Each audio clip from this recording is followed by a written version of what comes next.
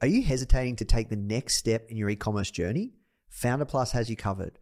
With proven frameworks tailored to your business needs for fast results, a supportive community of over 30,000 like-minded entrepreneurs, and weekly live mentorship sessions, Founder Plus is your key to success. Try Founder Plus today for just $1 for 7 days and start building your dream business with confidence. You can visit founder.com/start $1 or click the link in the description to claim your trial. This is episode number 95 with Jessica Livingston of the Founder Podcast. Discover exactly what it takes to become a successful entrepreneur and what's possible through entrepreneurship from the greatest minds in business today. Welcome to the Founder Podcast. Here's your host, Nathan Chan.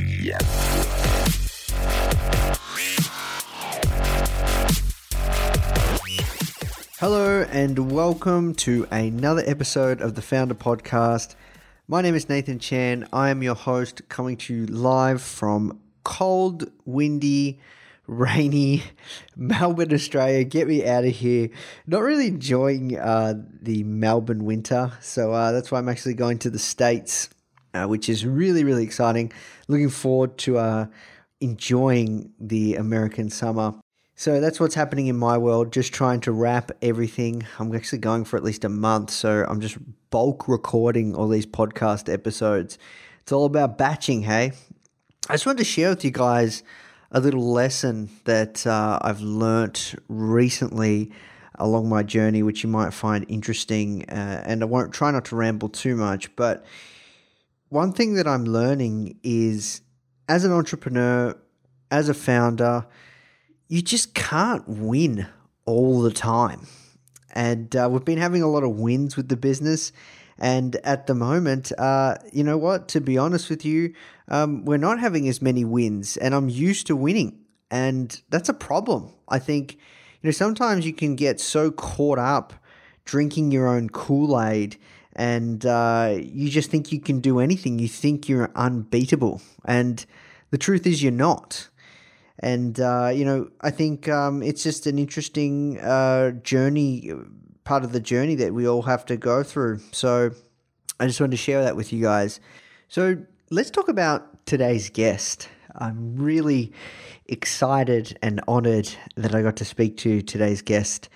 And her name is Jessica Livingston, and she's one of the co-founders of Y Combinator. Now, for those of you that are not aware of Y Combinator, these guys run the largest and most reputable and biggest and coolest and baddest startup incubator in the world. And, they've had some amazing companies come out of there. Airbnb, Dropbox, Twitch, so many. And it's really cool because some of our actual guests have gone through Y Combinator, which is really, really cool. And pretty much these guys see so many pitches. They see so many interesting business ideas. They're based out of Silicon Valley. And what I talked to Jessica about, which is really, really interesting, is the things that make or break a startup. And we talk about, her role within Y Combinator and playing counselor to a lot of co-founders and really getting an insight into what happens amongst co-founders and why a lot of these businesses and startups actually end up failing. And a big part of it is the relationship that the co-founders have. And we talk about, picking winning startups and, what Y Combinator look for when they're, doing intakes and all sorts of things that you need to look for in terms of red flags in regards to like the relationships that you have with your business partners and your fellow co-founders. So this was a fascinating conversation. I know you guys are going to love it. We talk about so many different things and pretty much this is not to be missed. So I'm really, really pumped about today's episode. So that's it from me. Now let's jump into the show. The first question I ask everyone that comes on the show and that we interview is, how did you get your job?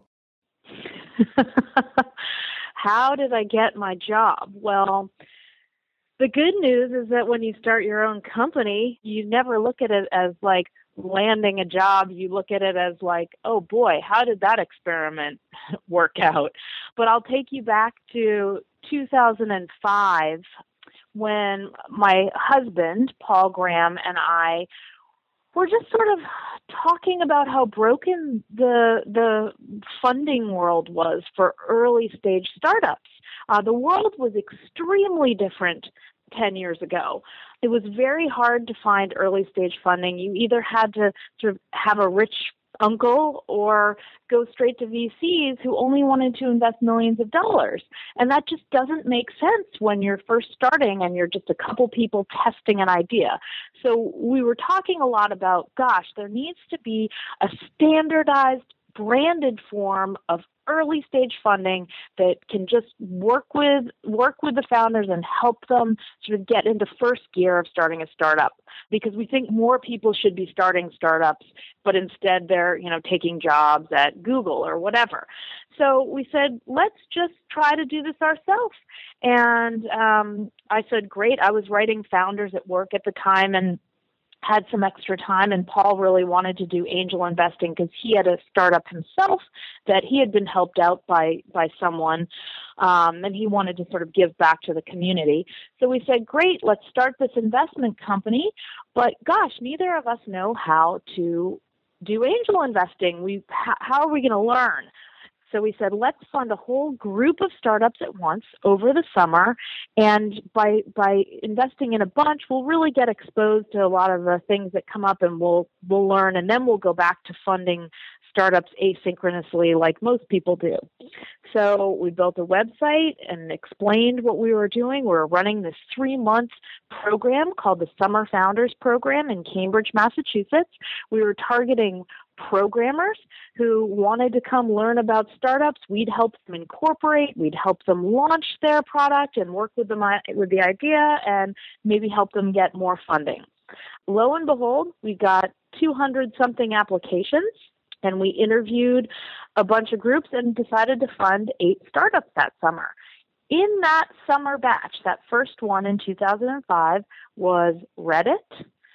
There was the founders of Justin TV, which turned into Twitch, which got acquired last year, and there was Sam Altman, who's now the president of Y Combinator.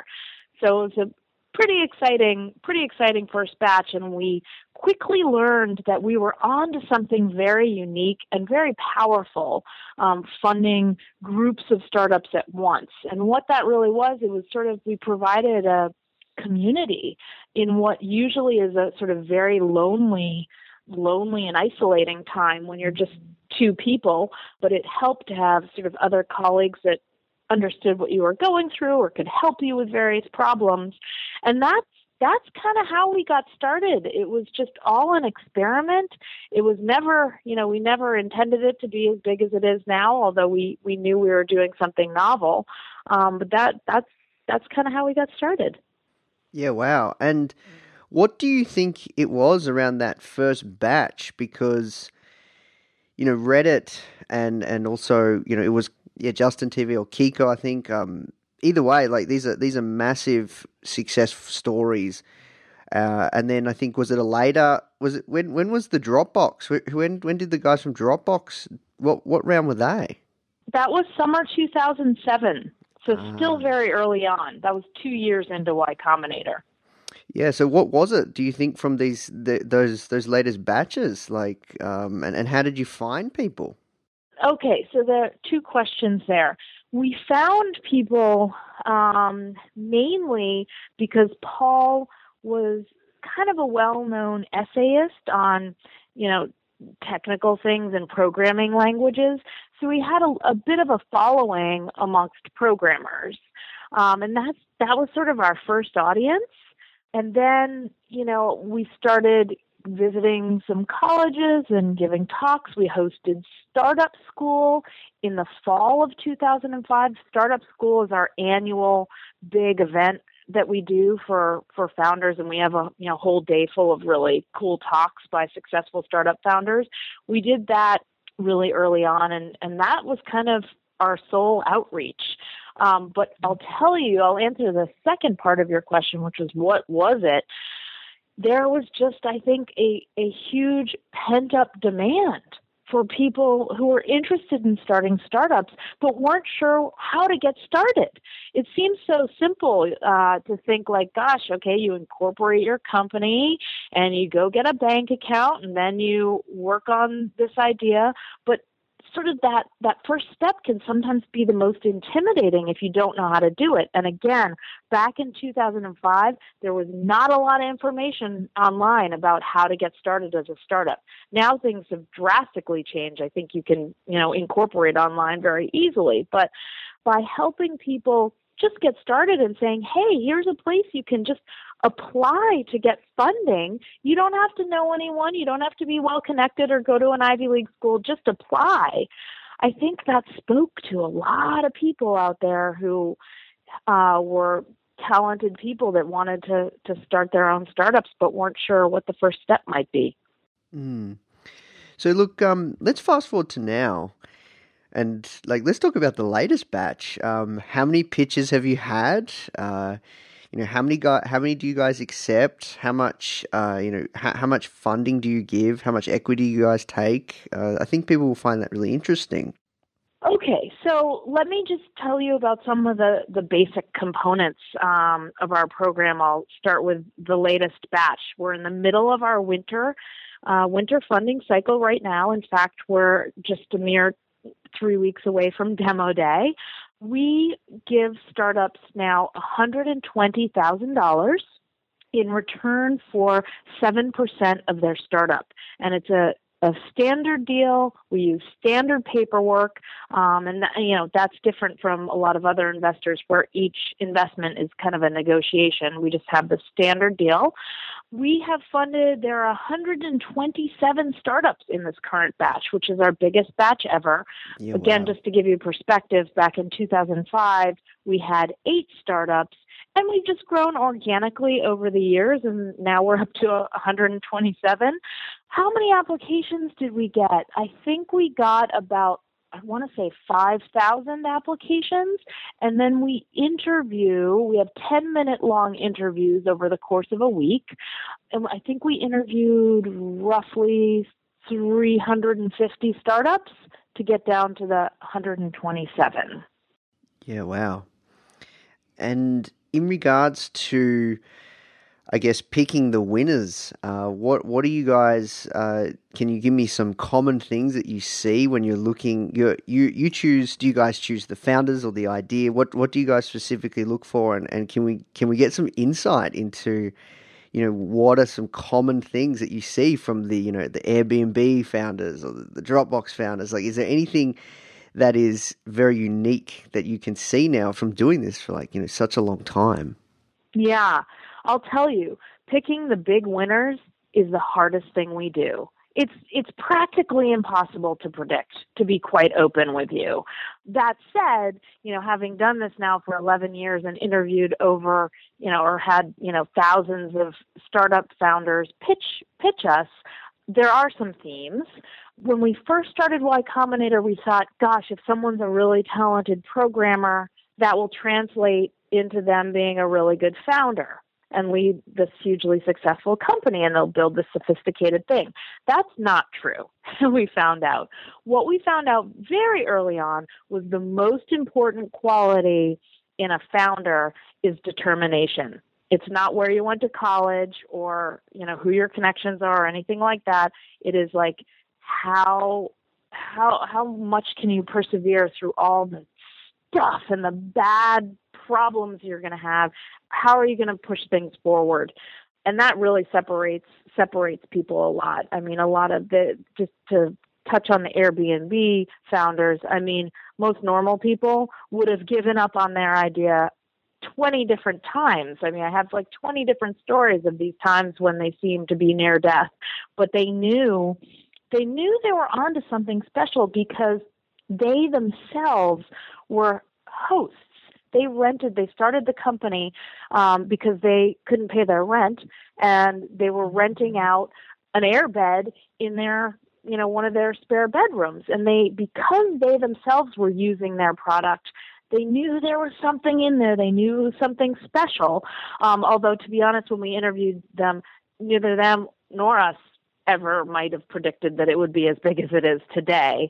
But this leads me to a second point about commonalities between successful founders, and that is when you're solving your own problem, it's much better than kind of making up an idea that you think the world needs and working on that. When you're solving your own problem, you have like sort of a deep expertise of the problem. You're a domain expert and you understand like all the nuances and what specifically is broken. How much better does it have to be than the current solution out there?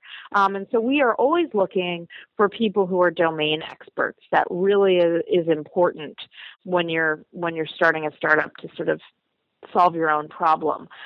What other traits are common? You have to be almost fanatical about listening to your users. You can't just lock yourselves away in a room and build some wonderful program and expect that to just work. You really have to be iterating on the product and showing it to users, asking them, hey, if you're not using this, why? What needs to change? What do you like about this? What do you not like about that? And really make sure that every decision you're making is based on like what's best for the user experience. We found that is a really important quality. One last thing I'll mention is you just really want to be open-minded about things. It's very easy to get attached to your idea. And what we've noticed in funding so many startups is how many of them start out sort of one way and evolve in a different direction. It might be sort of have a kernel of the original idea, but it really winds up being a different thing. And if you get attached to one certain direction, you're probably going to fail. Whereas if you say, okay, this isn't working, but I know I'm closer, why don't I expand to reach this audience? You really have to be able to let sort of the users drive things a bit. So those are sort of some themes in the successful founders we've funded that come to mind for me. Okay, and can you tell us an interesting story, or I think stories are really powerful, and I think people will find this really interesting. Are there any stories that you could share from the early days that maybe showcases the struggle from maybe in one of the startups that you guys have funded and taken under your wing that people might find interesting or inspiring, or maybe a favorite story of yours? Oh gosh, there are so many stories, and I'm a big fan of stories as like that's how you learn because they're real, and you just can't believe some of these things have happened. I mean, I think some of my favorite stories really revolve around the Airbnb company because it is such a big deal now. And what a lot of people don't realize is how humble their beginnings were and how often they were rejected. And also how focused their idea was when they first got started. This is very, very important for aspiring entrepreneurs to keep in mind. You don't start building the grand idea. You start in an extremely focused and very narrow way, and you expand from there. And let me tell you the story around that. So I mentioned earlier that the Airbnb founders couldn't pay their rent. And they were like, oh, God, it's due, next week, what are we going to do? They were, two of them were designers, and there was a big design conference happening in San Francisco, and there were all these news articles about how all the hotels were sold out and people were in trouble. So they said, gosh, let's rent out our airbed in our spare bedroom, and, not only can we help some of our fellow designers attend the conference, but we'll make some money and we can pay our rent. And they had 3 people stay with them that weekend, and it was such a great experience for everyone that they said, let's test out this idea. So remember, their idea getting started, honestly, it was on their website, was, renting out air mattresses in your apartment or house during conferences. Like, that is how focused it was when it just got started. I mean, that's nowhere where it is today. But that's how big ideas get started. And because they get started so narrow and focused, many times they're just sort of dismissed as irrelevant by other people. investors, are not interested. The press certainly isn't interested. And even the Airbnb's like family members questioned what they were doing. They sort of thought that they were crazy. The investors, I remember specifically, really rejecting Airbnb early on. We were actually the only ones that would fund them. Luckily for us. Yeah, wow. They had, they were pitching angel investors early on, and literally an angel investor got up and walked out of the cafe without even thanking them or saying goodbye. He just was so bored, he left the pitch. I mean, Yeah, wow. was a pretty low point for them, So the point is, like, you can't reject it early on, and you just have to keep moving forward. You have to keep trying. You have to hear no so many times before you hear the word yes. And the reason I think these stories are pretty powerful is because, like, that is how one of the most successful companies in Silicon Valley started. So you always have to remember everyone starts small and they just build from there. And I'm curious, a lot of companies give up. How do you know when to give up and when to keep going? Knowing when to give up, it is a very tough question because, reasonable people, for instance, would have probably agreed that the Airbnb guys should have given up early on. But I think, we get that question a lot from our founders who are struggling. They say, like, should we just ditch this idea and try something new? No one ever knows 100% what the answer is.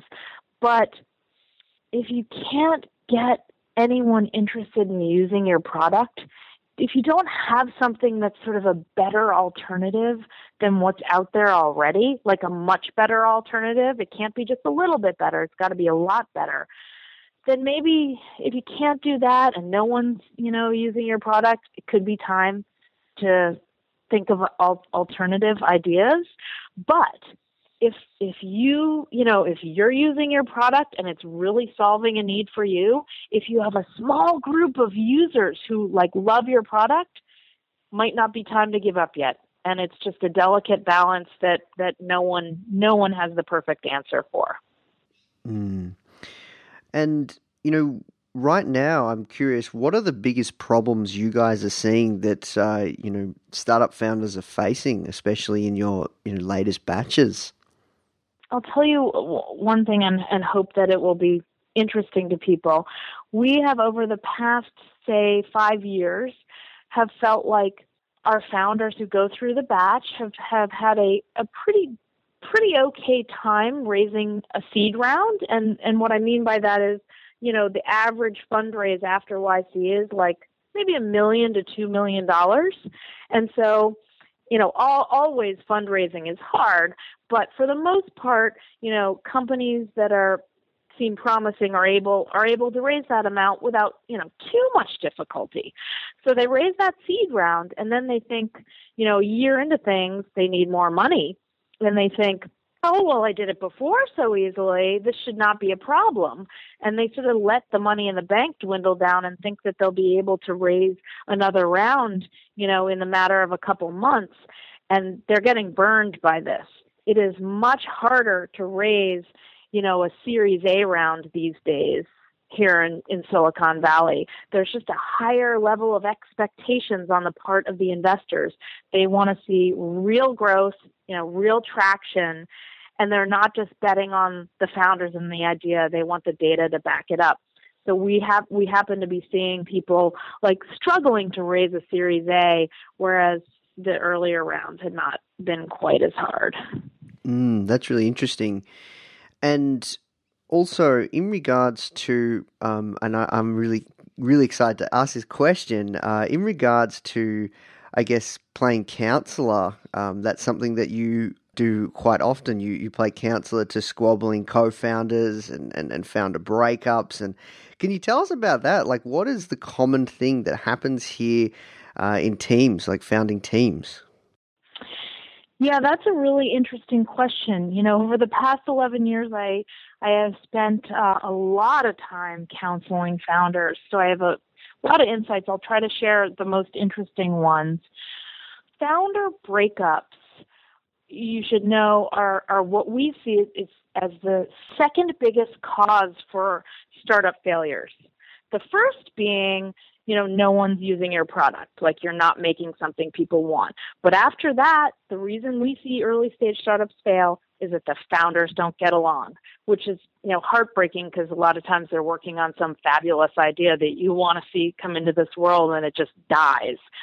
So how do I try to help? I mean, the first thing is just trying to get founders to communicate and be open and honest. I mean, it's like any kind of relationship. I mean, a lot of people sort of joke that a co-founder relationship is like a marriage, but in a way, it's very similar. You are sort of locked in with this co-founder for a long time.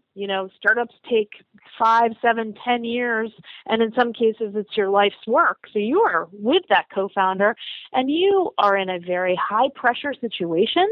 There's a lot of stress, especially if you have employees whose lives are kind of, depending, their, professional lives are depending on you.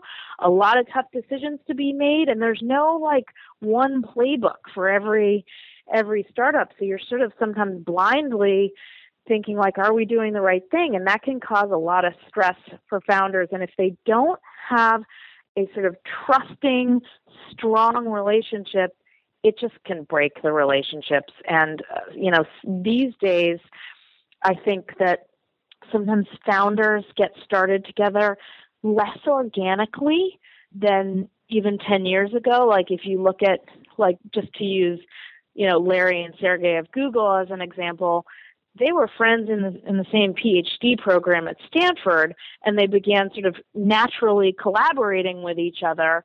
And that relationship grew organically. Sometimes you see people now saying, hey, I want to start this company. I don't know how to program, so I'm going to try to find a technical person to be my co-founder. And they, meet at some hackathon one weekend and have no real history together. And so it's not surprising that they might not get along. So it can be very complicated, very tense, because there's a lot at stake, especially when they're coming through YC and we've given them this funding. They have the opportunity ahead of them and they're not getting along. It's, really sort of they're squandering this opportunity. So it can be hard, but my advice always is to you got to just lay it all out there and have these open and honest conversations and then go from there. Because if you're not talking openly, nothing's going to get solved. And do you recommend people should test the relationship much before, instead of just pairing up from a hackathon, or do you have any recommendations there when choosing your co-founder? Yes, 1,000,000 times yes. You have to be careful. You have to take your co-founder relationship seriously.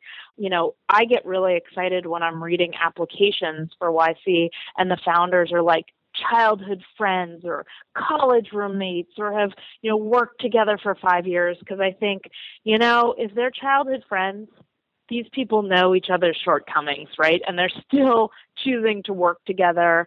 It's so important. I've seen, again, so many founders break up, and a lot of times it's just they've had no working together experience, and it just does not. They might have different work ethics. They might have different goals.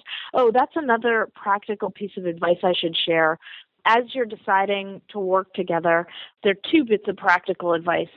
You should not say, okay, we're going to start a startup together. Let's do this. Just start a project informally with your friend or whoever you're considering and just test the waters. You could probably tell in a month of working together, even on a side project on weekends, you kind of get a flavor for the way you work together. Try it out before you formalize things legally. And the second bit of advice I'd give is if you are going to, co-found a company together, have a conversation up front for what your goal is, with this company.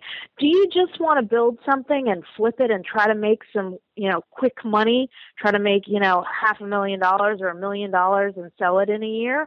Or do you really want to solve a problem to make the world a better place? And when that, $10 million acquisition comes through, you're going to turn that down because you want to work on this, for 10 years.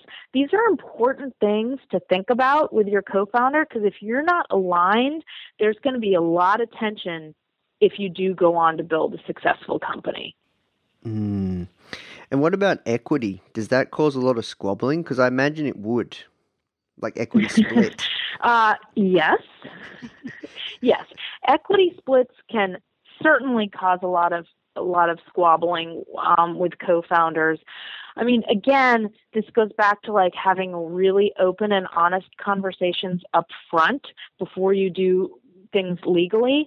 We always recommend to founders, split things evenly. Just go 50-50, because even if one person, sort of came up with the idea, we get a lot of people saying, well, I came up with the idea. I've been working on this startup for 2 months. She just joined or he just joined. They're going to get less. It's like, oh my God, you guys, like you're talking a 10-year journey. The past 2 months is going to just be, a tiny little bit of the road ahead. It's got to be an equal partnership. Now, in some cases, there is a founder who came up with the idea, and maybe they've been working on it for a year. And so they bring on a co-founder who will get less equity, and that's totally fine. That is completely reasonable. But again, you want to have an open conversation and say, are you okay with this level of equity? Because I have seen over and over people going through YC who maybe have agreed to only get like 10% versus the other founder getting 90%. And then when things get hard and progress gets made and they're doing well, they think, well, I'm working just as hard as my co-founder. How come I only get this small amount? And it can cause an extreme amount of tension. So you don't want that situation bubbling up when your company's doing well. You want to have these open and honest, real conversations early on where everyone feels good about their equity split. And look, we have to work towards wrapping up, Jessica, but are there any other red flags that people should be looking for when they're, I guess, in the thick of things between co-founders? Again, I don't want to repeat myself, but just remember, like, startups are extremely hard, which is why, like, most people don't do them.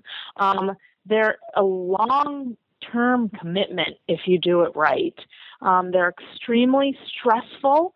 And so if you are not partnered with someone whose like work you respect immensely, who you trust their values, they have the same work ethic, they have the same aspirations as you do for the company. If you're like not in agreement on those things, it's bad. The other red flag is you got to be clear about who's the CEO, what the other roles are. We've definitely seen, groups who there's 2 founders and they've never talked about who the CEO is. They've kept it very informal. And, later stage investors like to know who the CEO is. And if you haven't, agreed that, one person's going to be the CEO, that can lead to a lot of conflict. So it's a good idea to sort of carve out some responsibility and not have all the founders do everything. A couple more questions, because you mentioned something that I really have to ask you. You said that starting a startup is extremely hard. It's extremely stressful. What do you guys recommend to your batches and your startup founders that you guys are funding in regards to handling and managing stress? Because Silicon Valley, and just even in startup world, it's kind of like what Gary Vee talks about is just like hustle, work extremely hard. Like, do you like 80 hours a week? Like, what is your take on that? That's a tough question to answer because it's going to be different for different people. But if I had to sort of paint things with a broad brush, you have to go into it knowing that you're doing something extremely hard. You're probably doing something that's, your exact idea has never been done. And you got to be ready for it. You can't go in half-heartedly or you will give up, immediately. So you have to just sort of be mentally prepared and make sure your life circumstances work for what you're doing. Like a lot of times, founders can't pay themselves very much when they're first getting started and can't raise funding. So you have to, be okay, not have a lot of, financial obligations. We always think, it's certainly probably ideal to start a startup when you don't have, 4 kids to put through college and a mortgage to pay and all of that. If you can live sort of cheaply, that's sort of one good thing is just sort of know what you're getting into, as obvious as that sounds. It is not glamorous, and I do worry that sometimes these days the press kind of makes startup lives seem glamorous, but it is a really hard road to get to the point where you're, on the cover of Forbes magazine and so you want to know that's what you're getting into and be comfortable with it. There's this phenomenon that people talk about, and I've certainly witnessed myself, where life is just a roller coaster with a startup. And one day you can wake up and think we're doing so well, we're going to take over the world. And the next day you're failing miserably. And not much has really changed in that 24-hour period. But that's the way it is. So if you're at least, again, aware that you're going to have these emotional ups and downs, and you have sort of a support system of your co-founder, of, your spouse or significant other needs to be very supportive of your journey through, being a startup founder, friends, family. If you can sort of surround yourself with people who can just help you balance out the ups and downs of being a startup founder, I think that helps.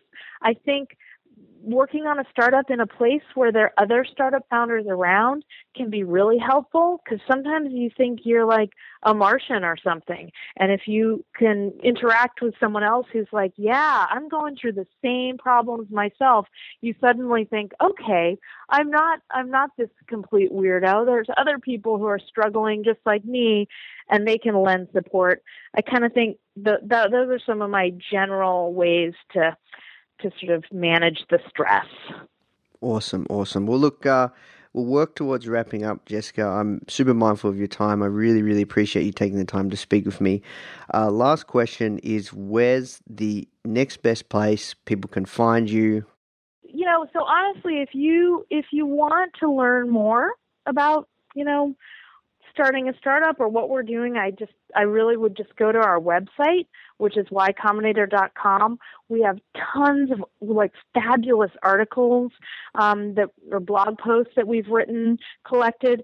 We have, helpful information about what it's like to start a startup. We have, even investment forms. We use a thing called the SAFE that we created, which is a really simple investment document. So there's just a wealth of information on ycombinator.com, and that's where I would recommend going. And I'd also recommend applying to Y Combinator. Anyone, we're happy to get applications from anyone. And I think that just the process of filling out the application is a useful one for anyone who's starting a company. It just sort of helps crystallize the thoughts.